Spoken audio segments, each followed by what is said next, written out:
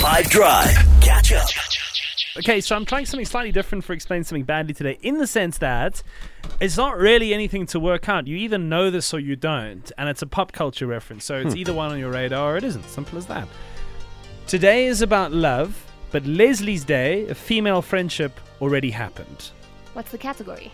Commemorative Day. Okay. Today is about love, but Leslie's Day, a female friendship, already happened. What is that day? Let's see. 082-550-5151. Hey guys, so the thing being explained very badly is Leslie Knope's annual Galentine's Day, which is held on the 13th of February. Correct. Yonaka knew about it. The Yeah. only one, I think, eh?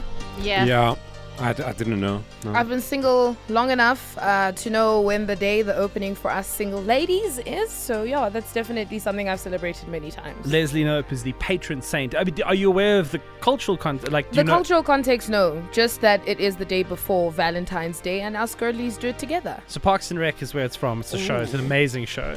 Michael Schur, same guy who made The Office, the American Office, made Parks and Rec. It's got Leslie Knope, who's played by Amy Poehler, in it, and Yeah. she is in charge of the Parks and Rec department.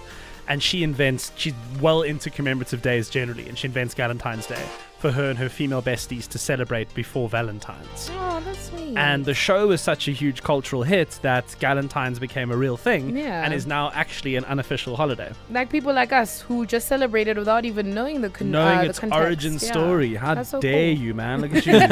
Just appropriating things whenever you feel like. But it got really big. Like Michelle Obama celebrated Galentine's Day in 2020 famously on her Twitter, and I remember that being a big reaction moment, like of, okay, now it's transcended the show. Catch up from some of the best moments from the 5 Drive team by going to 5FM's catch up page on the 5FM app or 5FM.co.za.